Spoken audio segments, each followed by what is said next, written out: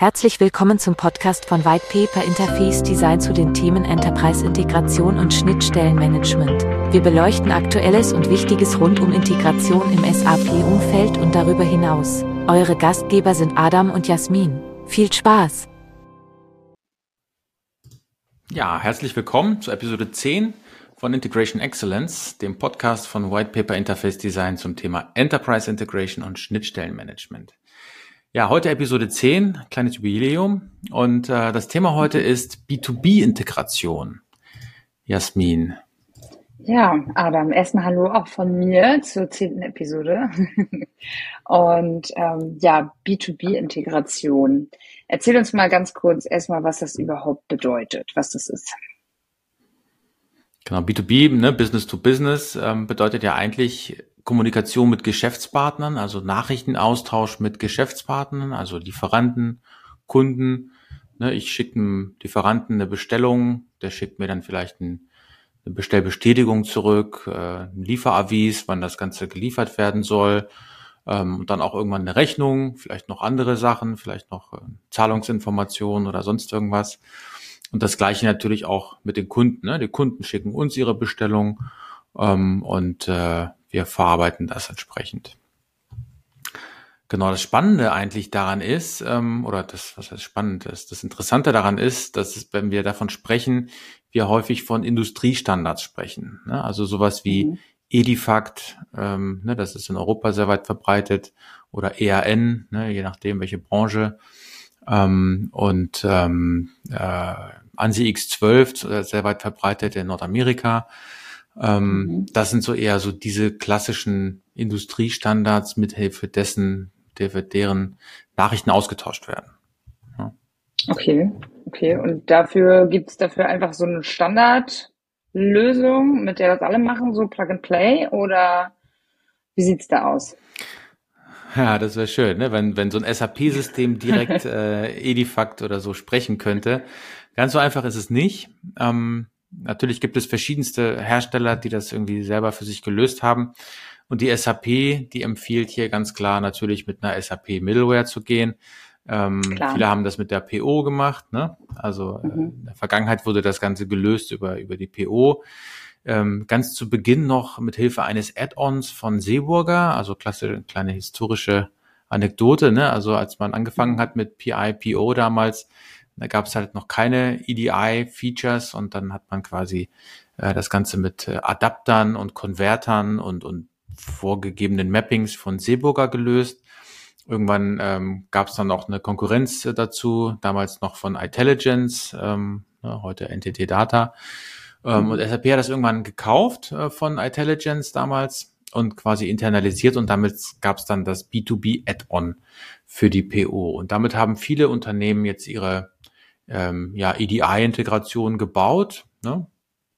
Es gibt natürlich auch immer noch die Möglichkeit, das Ganze komplett outzusourcen und zu sagen, ich lasse das jetzt von einem Partner machen. Ich will mich gar nicht um diese ganzen technischen Verbindungen kümmern. Ich will mich nicht um Zertifikate und Mappings und so weiter kümmern, sondern das soll jetzt schön irgendwie jemand anders machen. Da gibt's auch Partner, die sich darauf spezialisiert haben, sowas outzusourcen. Okay. Genau, aber eigentlich geht's ja vom Titel her um das Thema B2B-Integration mit der SAP Integration Suite, und wir wollen so ein bisschen erklären, was so die Optionen sind, was so die Möglichkeiten sind, wie man das machen kann, also wie man dort halt jetzt moderne Integration betreiben kann. Und man muss sich vorstellen, auf der SAP-Seite gibt es ja bereits ein- und ausgehende Nachrichten, Also das können zum Beispiel IDOCs sein, so ein Orders IDOC oder so ein Invoice IDOC. Das können aber auch SOAP APIs sein. Vor allem in S4HANA, spätestens seit S4HANA gibt's die halt auch als Alternative zu den IDOCs. Und dann interagiert man halt mit der Cloud Integration, mit der SAP Cloud Integration, Also als Teil der Integration Suite. Und zwar immer, Also das ist so quasi die Middleware-Komponente. Und jetzt gibt es quasi 3, sagen wir mal, Varianten. Da haben wir auch einen Blogbeitrag in den Shownotes verlinkt, wie man das machen kann. Also einmal kann man das nativ machen, also wirklich direkt über die Cloud Integration lösen. Sprich, ich gehe halt nicht über ein zusätzliches Werkzeug oder so, sondern baue einen iFlow für diesen Partner, für diesen Kunden oder für diesen Lieferanten, für diese Message. Und dort mache ich dann halt das Mapping, die Konvertierung auf das EDIFACT-Format zum Beispiel. Und da konfiguriere ich auch die Connectivity, zum Beispiel über AS2. Und dann schicke ich das Ganze raus oder empfange halt die Nachrichten entsprechend darüber. Ne? Das wäre so quasi der Weg, ne? Low-Level zu Fuß und sehr individuell, sehr proprietär für einen bestimmten Partner. Ne? Okay. Die zweite Möglichkeit, die wir haben, ist, da können wir halt über den Integration Advisor gehen. Das ist man kann sich das so ein bisschen vorstellen als so eine Art Mapping-Umgebung. Ne, der Integration Advisor, der kennt schon quasi diese ganzen Nachrichtenformate und Strukturen der SAP. Der kennt aber auch die ganzen Nachrichtenformate und Strukturen der jeweiligen Standards, ne, also EDIFACT, ANSI X12, aber auch andere Industriestandards.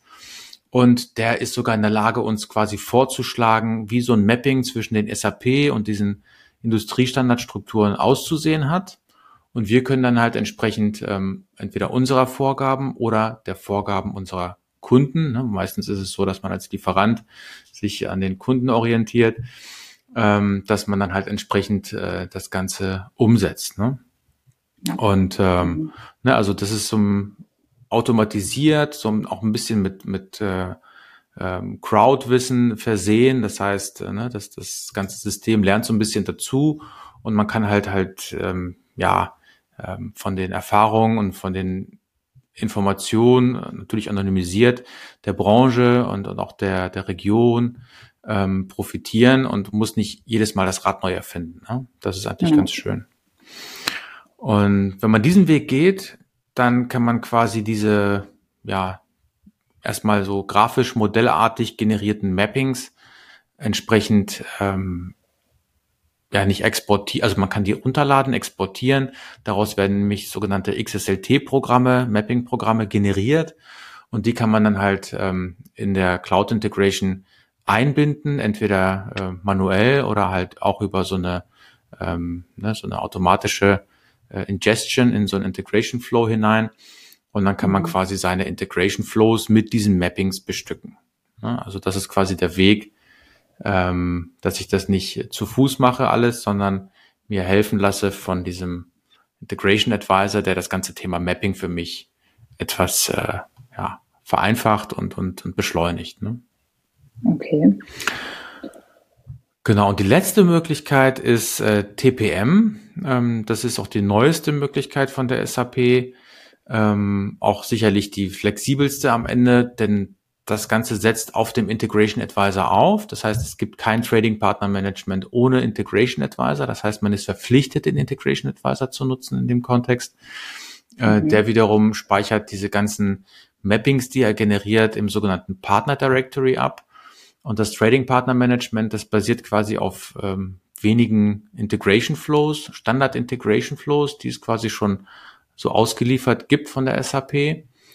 Und die interagieren quasi mit den kundenspezifischen Informationen über eine Konfiguration, über das Partner Directory und die Mappings halt entsprechend über dem Resultat des Integration Advisors. Und jetzt kann man sich natürlich fragen, wann nutze ich was? Ne? Was kann meine Strategie sein? Was wäre das Optimum dabei? Das Schöne beim Trading Partner Management ist, dass man sehr viel geschenkt bekommt. Also auch das Monitoring ist ein bisschen, sagen wir mal, EDI oder EDI spezifischer. Man kann einfacher nach IDs suchen. Man bekommt noch eine dedizierte Oberfläche fürs Monitoring. Man muss aber davon ausgehen, dass das Ganze sehr standardisiert funktionieren muss. Ne? Also dass man quasi sehr, sehr klare Richtlinien und Strukturen hat, ne, und auch entsprechend natürlich die Mappings können individuell sein, aber das Vorgehensmodell ist immer das gleiche. Ne? Und das kann bei sehr standardisierten Kunden gut funktionieren, ist aber halt auch limitiert auf AS2 zum Beispiel. Ne? Also AS2 ist ein Übertragungsstandard, ein Übertragungsprotokoll, ne, mit dem ich halt typischerweise solche Nachrichten austausche mit meinen Partnern. Das basiert auf HTTPS und dann halt auch mit Zertifikaten, ne, zum Verschlüsseln und zum Signieren und so weiter. Und das ist auch ein recht gängiger Weg heutzutage, ne, das zu machen. Aber es gibt auch manche Kunden, die nutzen dann halt irgendwie SFTP immer noch, ja, zum Übertragen dieser Dateien, dieser Messages. Und da kann man das zum Beispiel dann schon mal nicht mehr nutzen. Ne? Also wie gesagt, in dem Blogpost haben wir so ein bisschen die Übersicht dargestellt, ne, wie das Ganze, ne, welche Möglichkeiten man hat und when to use what. Ne? Genau. Ja, so viel zu der Frage, ob das alle standardmäßig gleich nutzen oder nicht, egal. Es gibt zwar Lösungen, die man dann nutzen kann, aber naja, funktioniert halt auch nicht mit jedem. Genau. Also es gab jetzt 3 Lösungen, ne? Nochmal zusammengefasst. Genau, also das erste, hast du gesagt, war direkt quasi über die Cloud. Ja. Das zweite war mit Integration Advisor. Genau, Cloud Integration. Das zweite mit Integration Advisor. Und das dritte war jetzt Trading Partner Management, was aber auch aufbaut auf dem Integration Advisor. Ist das richtig gewesen? Habe ich mir das gemerkt? Genau. Also wirklich, ne, okay. Low-Level quasi direkt über Cloud Integration. Ne? Cloud Integration selbst enthält ja schon die EDI-spezifischen Adapter, ne, wie zum Beispiel AS2, aber auch SFTP. Cloud Integration enthält auch die Konverter, wie zum Beispiel ne, von XML nach Edifact oder ANSI X12 und zurück. Und auch die Mapping-Technologie, die Mapping-Runtime findet halt dort statt. Ne? Egal, ob ich das jetzt über ein grafisches Message-Mapping mache oder über XSLT. Ne? Also das ist quasi Low-Level. Wenn ich es mit dem Integration Advisor mache, dann nutze ich quasi die Infrastruktur von Cloud Integration auch zur Laufzeit, habe aber die Mappings über den Integration Advisor generiert. Da gibt es übrigens, das habe ich gar nicht erwähnt, auch Standard iFlows, also da kann man auch suchen im API Business Hub. Da kann man nach Packages suchen zum Thema Integration Advisor und da gibt es so fertig vordefinierte Integration Flows, ne, die man dann halt verwenden kann, so als Template und die dann halt kundenspezifisch einsetzen. Ne? Also das ist das. Und das letzte, wie gesagt, Trading Partner Management nutzt halt beides. Ne? Also die Runtime selbst ist wiederum Cloud Integration. Das Mapping gezwungenermaßen ist halt vom Integration Advisor generiert. Und das Trading Partner Management verwendet quasi Standard Integration Flows, die nicht als Template gedacht sind, sondern die immer laufen und die das Ganze so ein bisschen, ja, wie soll ich sagen, abstrahieren, die Komplexität rausnehmen sollen aus der Middleware und ne, mit allen Vor- und Nachteilen. Ne? Also man kann dann halt nicht so kundenindividuelle Geschichten machen, sondern das Vorgehen ist immer das gleiche. Ne? Nachricht kommt rein, wird dann gemappt, konvertiert und versendet und wieder zurück.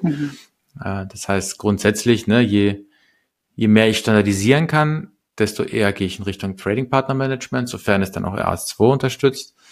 Und ansonsten habe ich die Möglichkeiten, entweder direkt über Cloud Integration oder Integration Advisor zu gehen. Okay, alright. Genau.